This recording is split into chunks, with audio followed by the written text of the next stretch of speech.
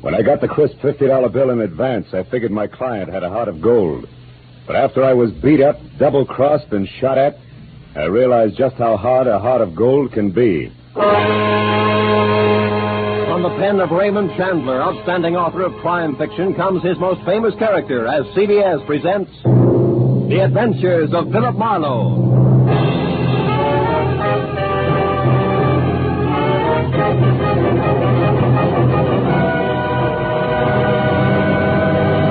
And now, with Gerald Moore, starred as Philip Marlowe, we bring you tonight's unusual story, The Heart of Gold.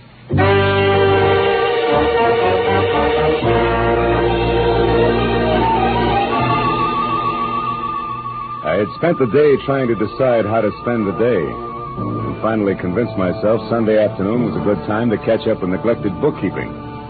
But I only got as far as the office door because a special delivery letter was stuck in the mail slot. I ripped it open and watched a crisp $50 bill flutter to the floor. Pinning it down with my toe, I turned to the letter, which was dated Saturday. Dear Mr. Marlowe, kindly investigate the party who lives at 1903 North Ogden Street to find out if his name is really Elliot Perdue and what his occupation is. Then please come to my residence at 5 tomorrow, Sunday. I live at the home of a friend, Arthur Stewart, 33 Lemonwood Drive in Bel Air. I sincerely hope that $50 will be a sufficient retainer. Truly yours, Helen Asher. Judging from the tone of her letter, it was obvious that Helen Asher didn't hire private detectives very often. Nevertheless, I glanced at my watch, which said I had to work very fast, and I headed for 1903 North Ogden. It turned out to be a small house near Selma Street. I got out of my car and walked up to the door.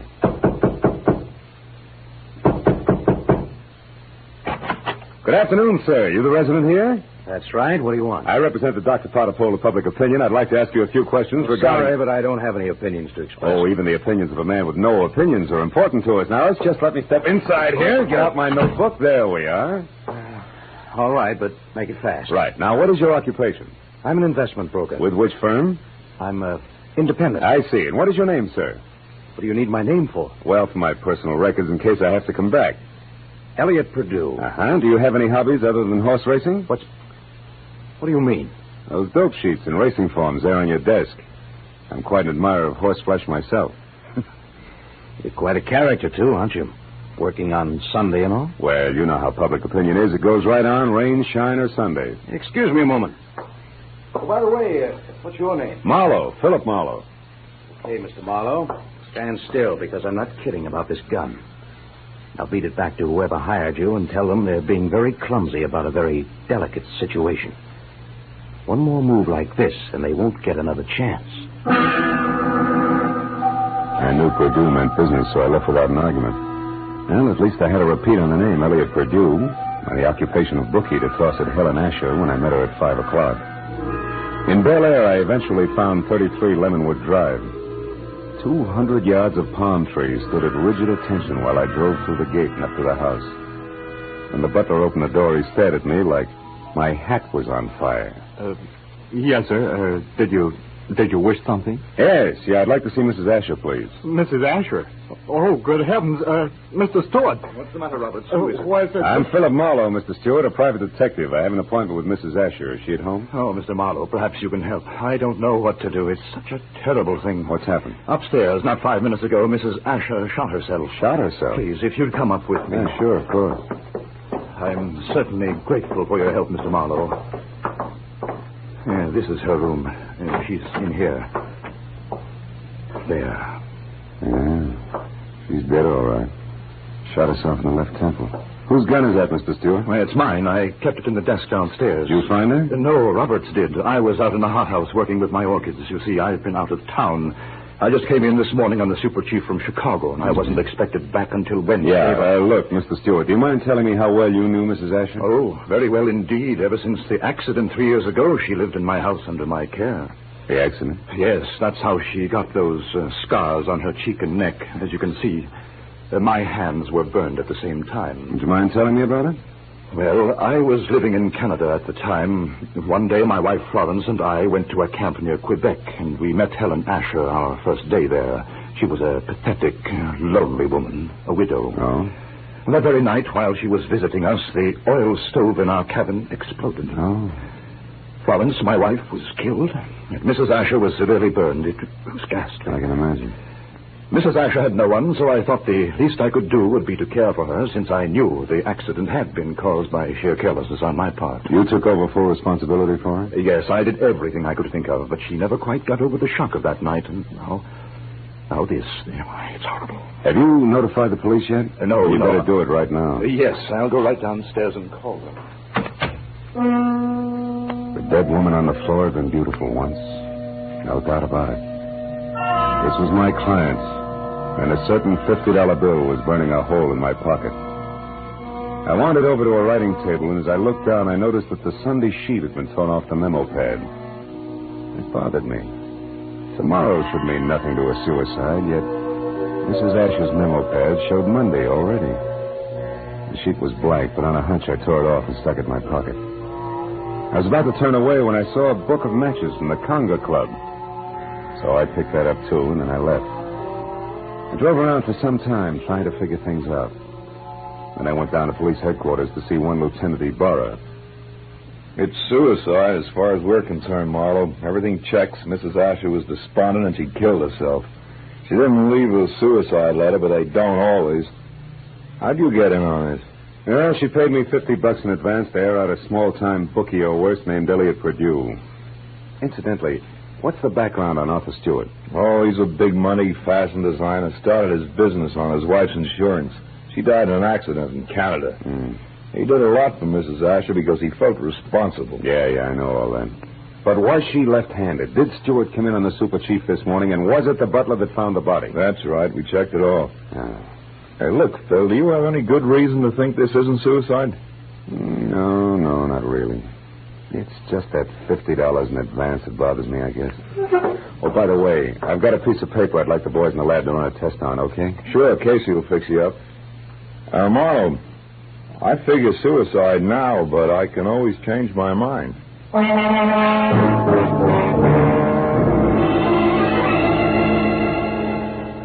I went down the hall to the police laboratory and handed the blank page of the memo pad to Casey. 10 minutes later, he explained that the impression showed a left-handed person had written a number, Bradshaw 711, with a wide point fountain pen, probably on the page just above the one I'd given him. Well, I thanked him, dropped 4 bits in the Christmas fund bottle, and found the phone. I dialed Bradshaw 711 and waited.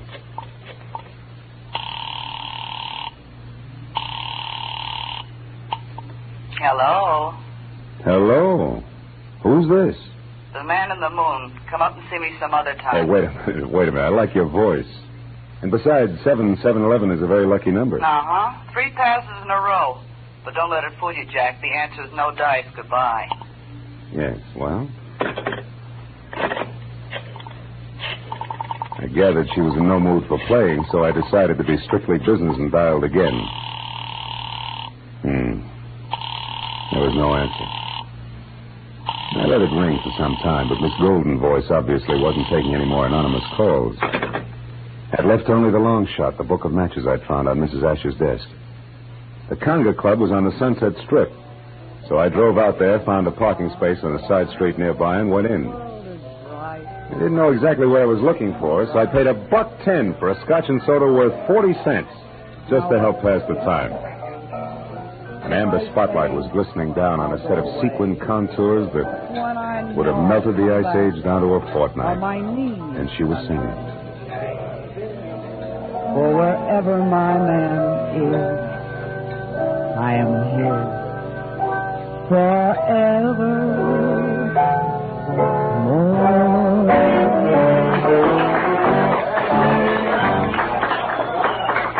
I knew it was Benita, the Conga's featured songstress, and I knew something else, too. There was no mistaking that voice.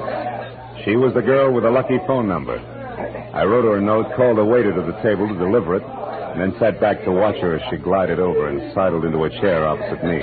It was your penmanship that intrigued me, Mr. Malone. It was your voice and so forth, mostly the so forth, that got me, Benita. Would you care to decipher the Sanskrit you call a note? The waiter said you wrote it. Sure. It says important business. That's an idiom. If you wanted to talk turkey, how would you translate it? Do you know a woman named Helen Asher? Not that I remember. Why? Well, your phone number showed up on a memo pad. How do you account for that? How should I know? Maybe she intended to call me up. Look, you're quite a handsome man, Mr. Marlowe. But you look silly with your nose bent. Why do you keep sticking it into other people's business? Because besides being paid for it, it sometimes leads to meeting interesting and beautiful people.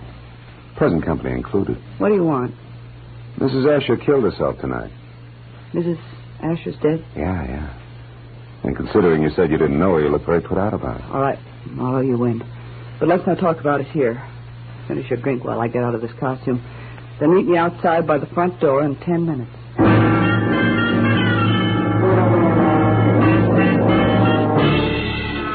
When she headed for the back of the club, I headed to the front. I got out the door and down in my car just in time to see her leave by the stage entrance. She jumped into a yellow convertible, ripped down Sunset Boulevard, turned onto Doheny, and scraped to a halt in front of the Regent Apartments. At the door, a tall, sunburned man popped up from somewhere and intercepted her. It was Elliot Perdue. A short but hot argument took place, and apparently Perdue won, because they went in together. I found the name Benita Malone over the mailbox in number 5 and got to her apartment door just as the second round started. No, I haven't changed my mind, Elliot. I've been doing a little research since you threw me over, Benita. I've got you and your precious plans right here in the palm of my hand. What are you talking about? This little heart-shaped locket on this little golden chain. Let me see that. No. I'm not showing this trinket until just the right moment. Listen, Elliot, I don't know what's brewing in that slimy brain of yours. But get this, if you try to monkey with my life again, so help me, I'll kill you. Now, get out. Benita, would you be interested if I told you that I know Mrs. Asher's secret? And would you be interested if I told you that Mrs. Asher killed herself tonight? That slows you down, doesn't it, bright boy? Yes, but it doesn't stop me, beautiful. I'll be seeing you before you know it. I ducked into an alcove and heard Benita slam the door on Perdue's coattails as he left.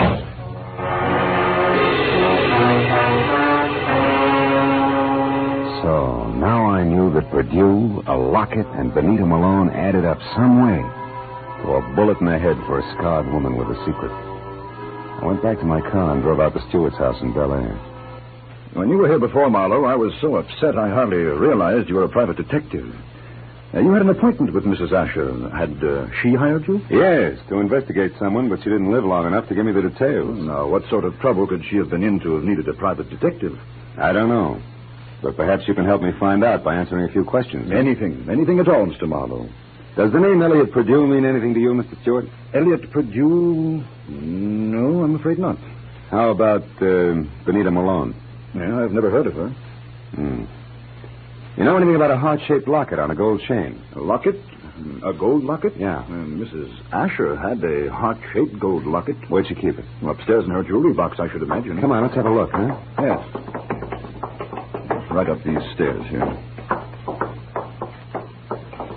This is her room, Marlowe. I know. I was here once before. Why? It's not here. It's not on her dressing table. Her jewelry box, it's gone, Marlowe. But you think that... Elliot Perdue has it. I can't understand this. What's the locket like? What's inside it?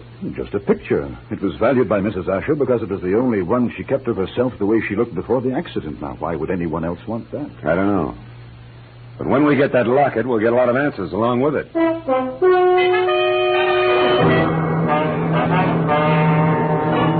Now I was more convinced than ever that Elliot Perdue, Benita, and the late Mrs. Asher's secret were all dangling from the same chain that supported the gold locket. I said goodnight to Arthur Stewart and started back for Hollywood. But a moment later, I changed my mind and abruptly swung onto a shadowed side road and parked, lights out. It had suddenly occurred to me that the gallivanting Mr. Perdue might call on Stewart. And if so, I wanted to be on hand. Well, 40 minutes later, I was about to call off the cloak and dagger routine when I heard the sound of a powerful motor roaring out of Stewart's driveway. I looked up just in time to see a long black Nash whip by with Stewart at the wheel.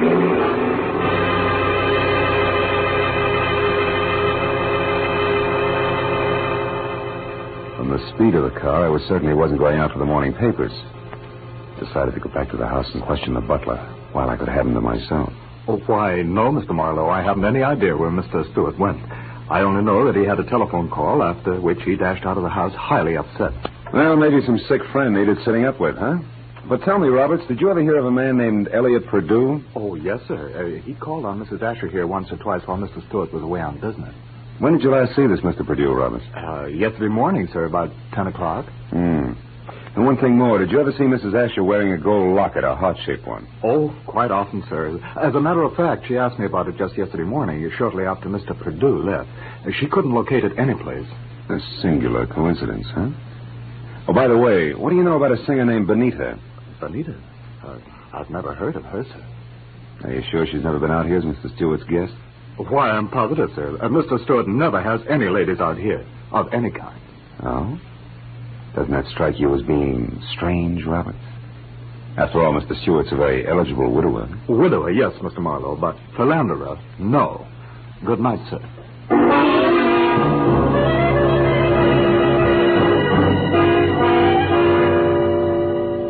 As I drove back to Hollywood, I tried to figure out where Arthur Stewart had gone. But I had about as much to work with as Gypsy Rose Lee after a third encore. Well, after discounting Benita's place in the Conga, there was only Elliot Perdue's house on North Ogden. 15 minutes later, I walked up to it, but the place was as dark and as quiet as the inside of a coffin. I was about to turn back to my car when suddenly I caught the reflection of a sliver of light bouncing off the glass in Mr. Perdue's living room. I found the back door lock easy to bluff. A moment later, I stepped into the living room. Marlowe, how did you know I was here? Mr. Stewart told me. You're a liar. Arthur wouldn't... Arthur? Well, you see, Mr. Stewart and I... Oh, no, it's Mr. Stewart, huh?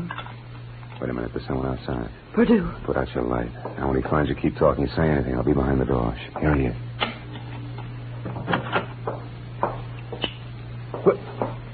Well, Benita. What a waste of time, my dear. While you've been here rearranging my socks, I've been talking to your boyfriend with the locket safely tucked away right here in my breast pocket. How clever of you. How absolutely ingenious. It's a bit late for nasty words between us, Benita, because possession of you was part of the bargain I struck with Mr. Stewart. You see, What are you staring at? My big blue eyes, Perdue. Don't move or I'll blast you. You'll do nothing. Get the gun, Benita. Now, Perdue, we'll play some more.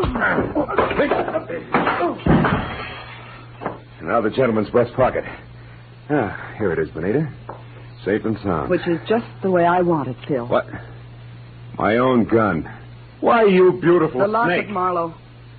Come on, I get nervous with one of these things in my hands. Throw it here. Thank you. Now, when I leave, Phil, don't come after me, because I'd hate to fill you full of little holes. Good night, dear.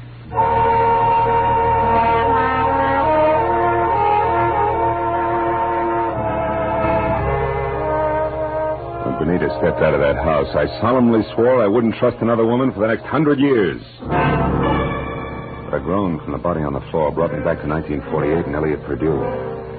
I knew that he had seen the picture in the locket, so I went to work on him. Come on, Perdue, snap out of it. Come on. Huh? Oh, it's you, Marlowe. Who'd you expect, St. Peter? What was in the locket, Perdue? I don't remember. Maybe a call on Lieutenant Ibarra will refresh your memory. I doubt it. Then we better start playing games again. We'll start with one called Slap, Slap, Perdue. No, let me alone, Marlowe. Get your hands off me. You ready to start singing, huh? All we need now is the right lyrics. No. Come on, Perdue, talk. Stop it, I'll talk. Good. Now, why did Mrs. Asher kill herself? Because she had a good reason. Like what? No, it's a long story. Make it short. Okay, Marlowe. Here goes.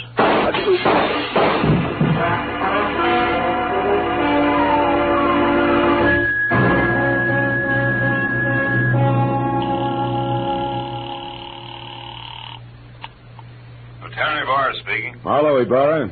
There's a 5-minute-old corpse lying in his living room at 1903 North Ogden. Name is Elliot Perdue. 3 shots through a closed window. I was lucky. Any description of the killer? No, none. Now, look, Ibarra, right now I'm going after a songbird named Benita Malone at the Regent Apartments on Doheny. Will you cover me there without sirens? Sure, Marlowe. I'll attend to it in person.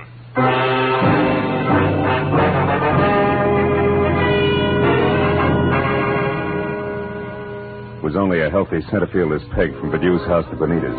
When I got there, the place was dark and a car wasn't in sight. I decided to try the Conga Club. But as soon as I walked in, I began to worry because if Benita had wanted to get rid of that locket, she'd have had enough time to bury it at Forest Lawn. But I didn't know Benita, because Miss Oomph herself was singing in the amber spotlight, and dangling from her soft white neck was the heart-shaped gold locket. I love you because he's wonderful, because he's just my Bill.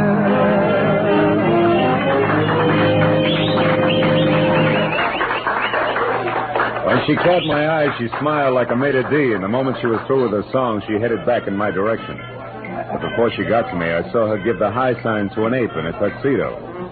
He looked at her and then across toward my table and left the room.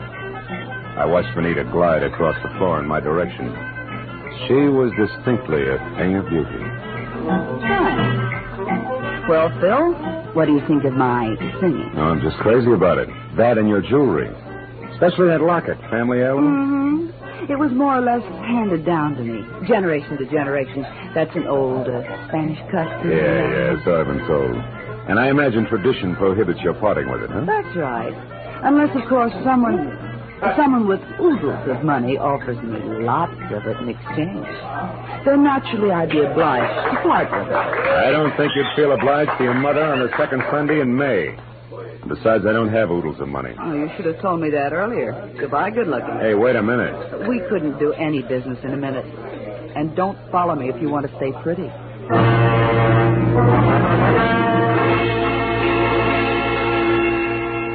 She pivoted on a spike heel and took off for a dressing room, and I knew that if I followed, I was scheduled for a nasty tete-a-tete with an ape in a tuxedo. When I made the lower floor and saw that the long corridor to her room was empty, I knew the setup. The ape would be on the other side of the door waiting.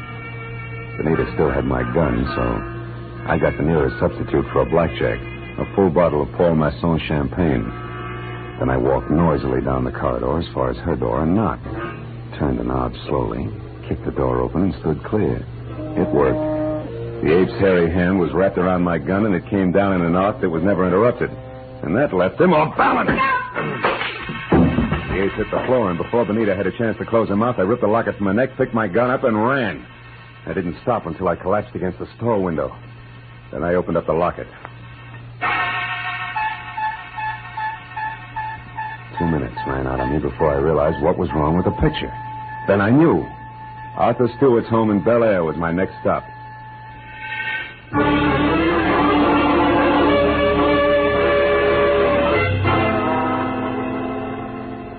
30 minutes later, I pulled up away from the place and parked.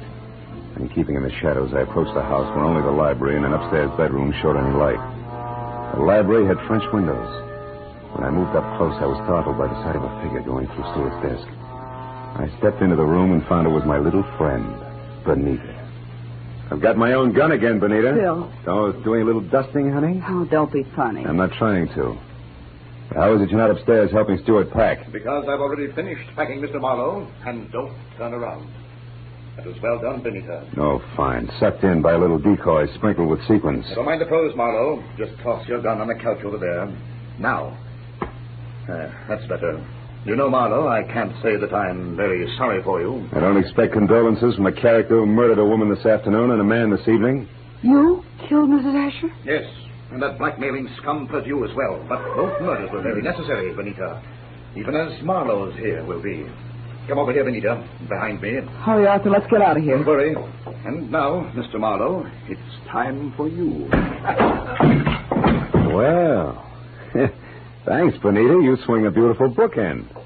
You know, I had you figured all wrong. No, don't mention it, dear. I heard the cops coming anyway. You sweet child.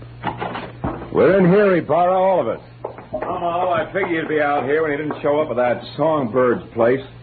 Well, what's this? A little man on the floor with a large bump on his head is Arthur Stewart, the man who killed Elliot Perdue to keep him from telling me the truth about Mrs. Asher, and the man who killed her this afternoon. So Mrs. Asher didn't commit suicide after all. No, but she wasn't murdered either. She died in that accident in Canada 3 years ago. What are you talking about? Well, the woman that Stewart killed here this afternoon wasn't Mrs. Asher. It was his wife, Mrs. Florence Stewart. You see, there must have been a mix-up in identifying the bodies of the two women at the time of the accident. Mm-hmm. Stewart and his wife had Mrs. Asher buried as Mrs. Stewart. Then they collected the insurance. Neat, huh? Yeah. But what happened? Yeah, it's simple. Stewart got bored with his scarred and unattractive wife, and he started running around with choice little numbers. Like Benita here. Phil, honest, I didn't know a thing about this. Stewart told me that Mrs. Asher depended on him so heavily that she'd be crushed at his seeing another woman. But I didn't know she was his wife. Marlowe, how do you figure this all out? From a locket that belonged to the woman we knew as Mrs. Asher. It had a picture of Stewart and Mrs. Asher taken in dress clothes before she was scarred. Yet Stewart claimed that he and his wife had only met Mrs. Asher the day of the accident. And on a camping trip at that. But, Phil, I saw the picture, too, and I didn't figure that out. That's because you were too busy trying to figure just how much the locket was worth to Arthur Stewart. Or to anybody. In cold cash. You were blinded by all the dollar signs in front of your eyes, baby. Why, Phil, how can you say such things?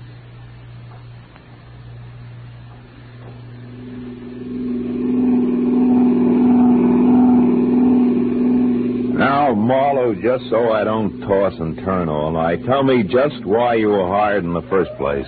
Well, Ibarra, it goes something like this. When Purdue knew that he was losing Benita to Stewart, he decided to check up on the opposition. And he not only found out what he wanted to know, but he found out a lot of things, too, that he didn't want to know. Mrs. Stewart, the late Mrs. Asher, became suspicious of his questioning, and incidentally of her husband. So she sent for me. Well, Marlowe, Stewart certainly had me fooled. I doped him out to be a very generous guy, a great benefactor who was doing the right thing for a lonely, unfortunate woman. Yeah, looked like he had a heart of gold, all right. But a funny thing, Ibarra, in the end, it was this heart of gold, this locket here, that got him. Mind if I keep it? Not at all. You had a tough enough time getting hold of it. Good night, Phil.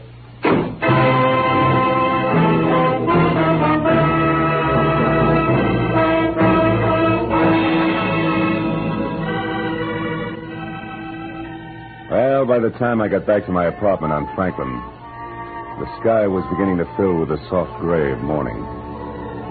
I pulled the blinds down in my bedroom and sat down for a last cigarette. I had mixed with a lot of funny people that day. But for some cockeyed reason, I kept thinking of Benita Malone, a girl who was no better than she had to be. Finally, I put her out of my mind, and I was about to turn off the desk lamp when I noticed my memo pad. Still read Sunday, which was understandable. But scrawled across the top sheet was a telephone number. And I couldn't figure how it got there. It was written in crimson lipstick. Bradshaw 7. 7-Eleven.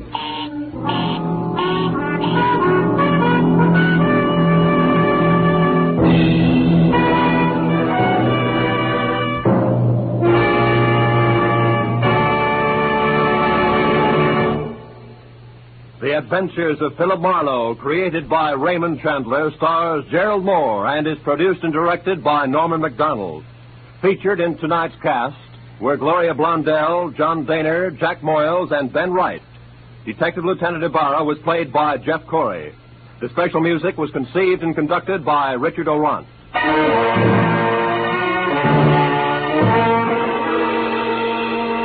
Be sure to be with us again next week when Philip Marlowe says... They were all after it. An importer, a beautiful woman, a nut, and a guy I couldn't figure out. But before we were through, one was in the hospital, two were in the morgue, and the fourth was waiting for the hangman. All that because of a blue burgonet. Something I'd never even heard of before.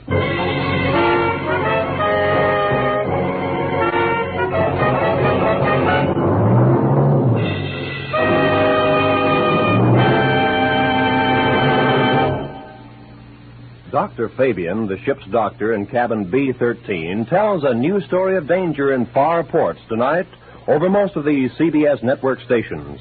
Tonight's story, The Island of Coffins, is another original drama by John Dixon Carr, famed mystery writer. You can hear it when the ship's whistles sound outside cabin B-13.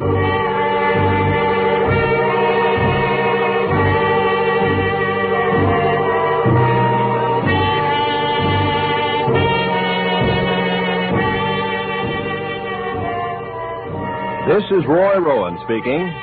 This is CBS, the Columbia Broadcasting System.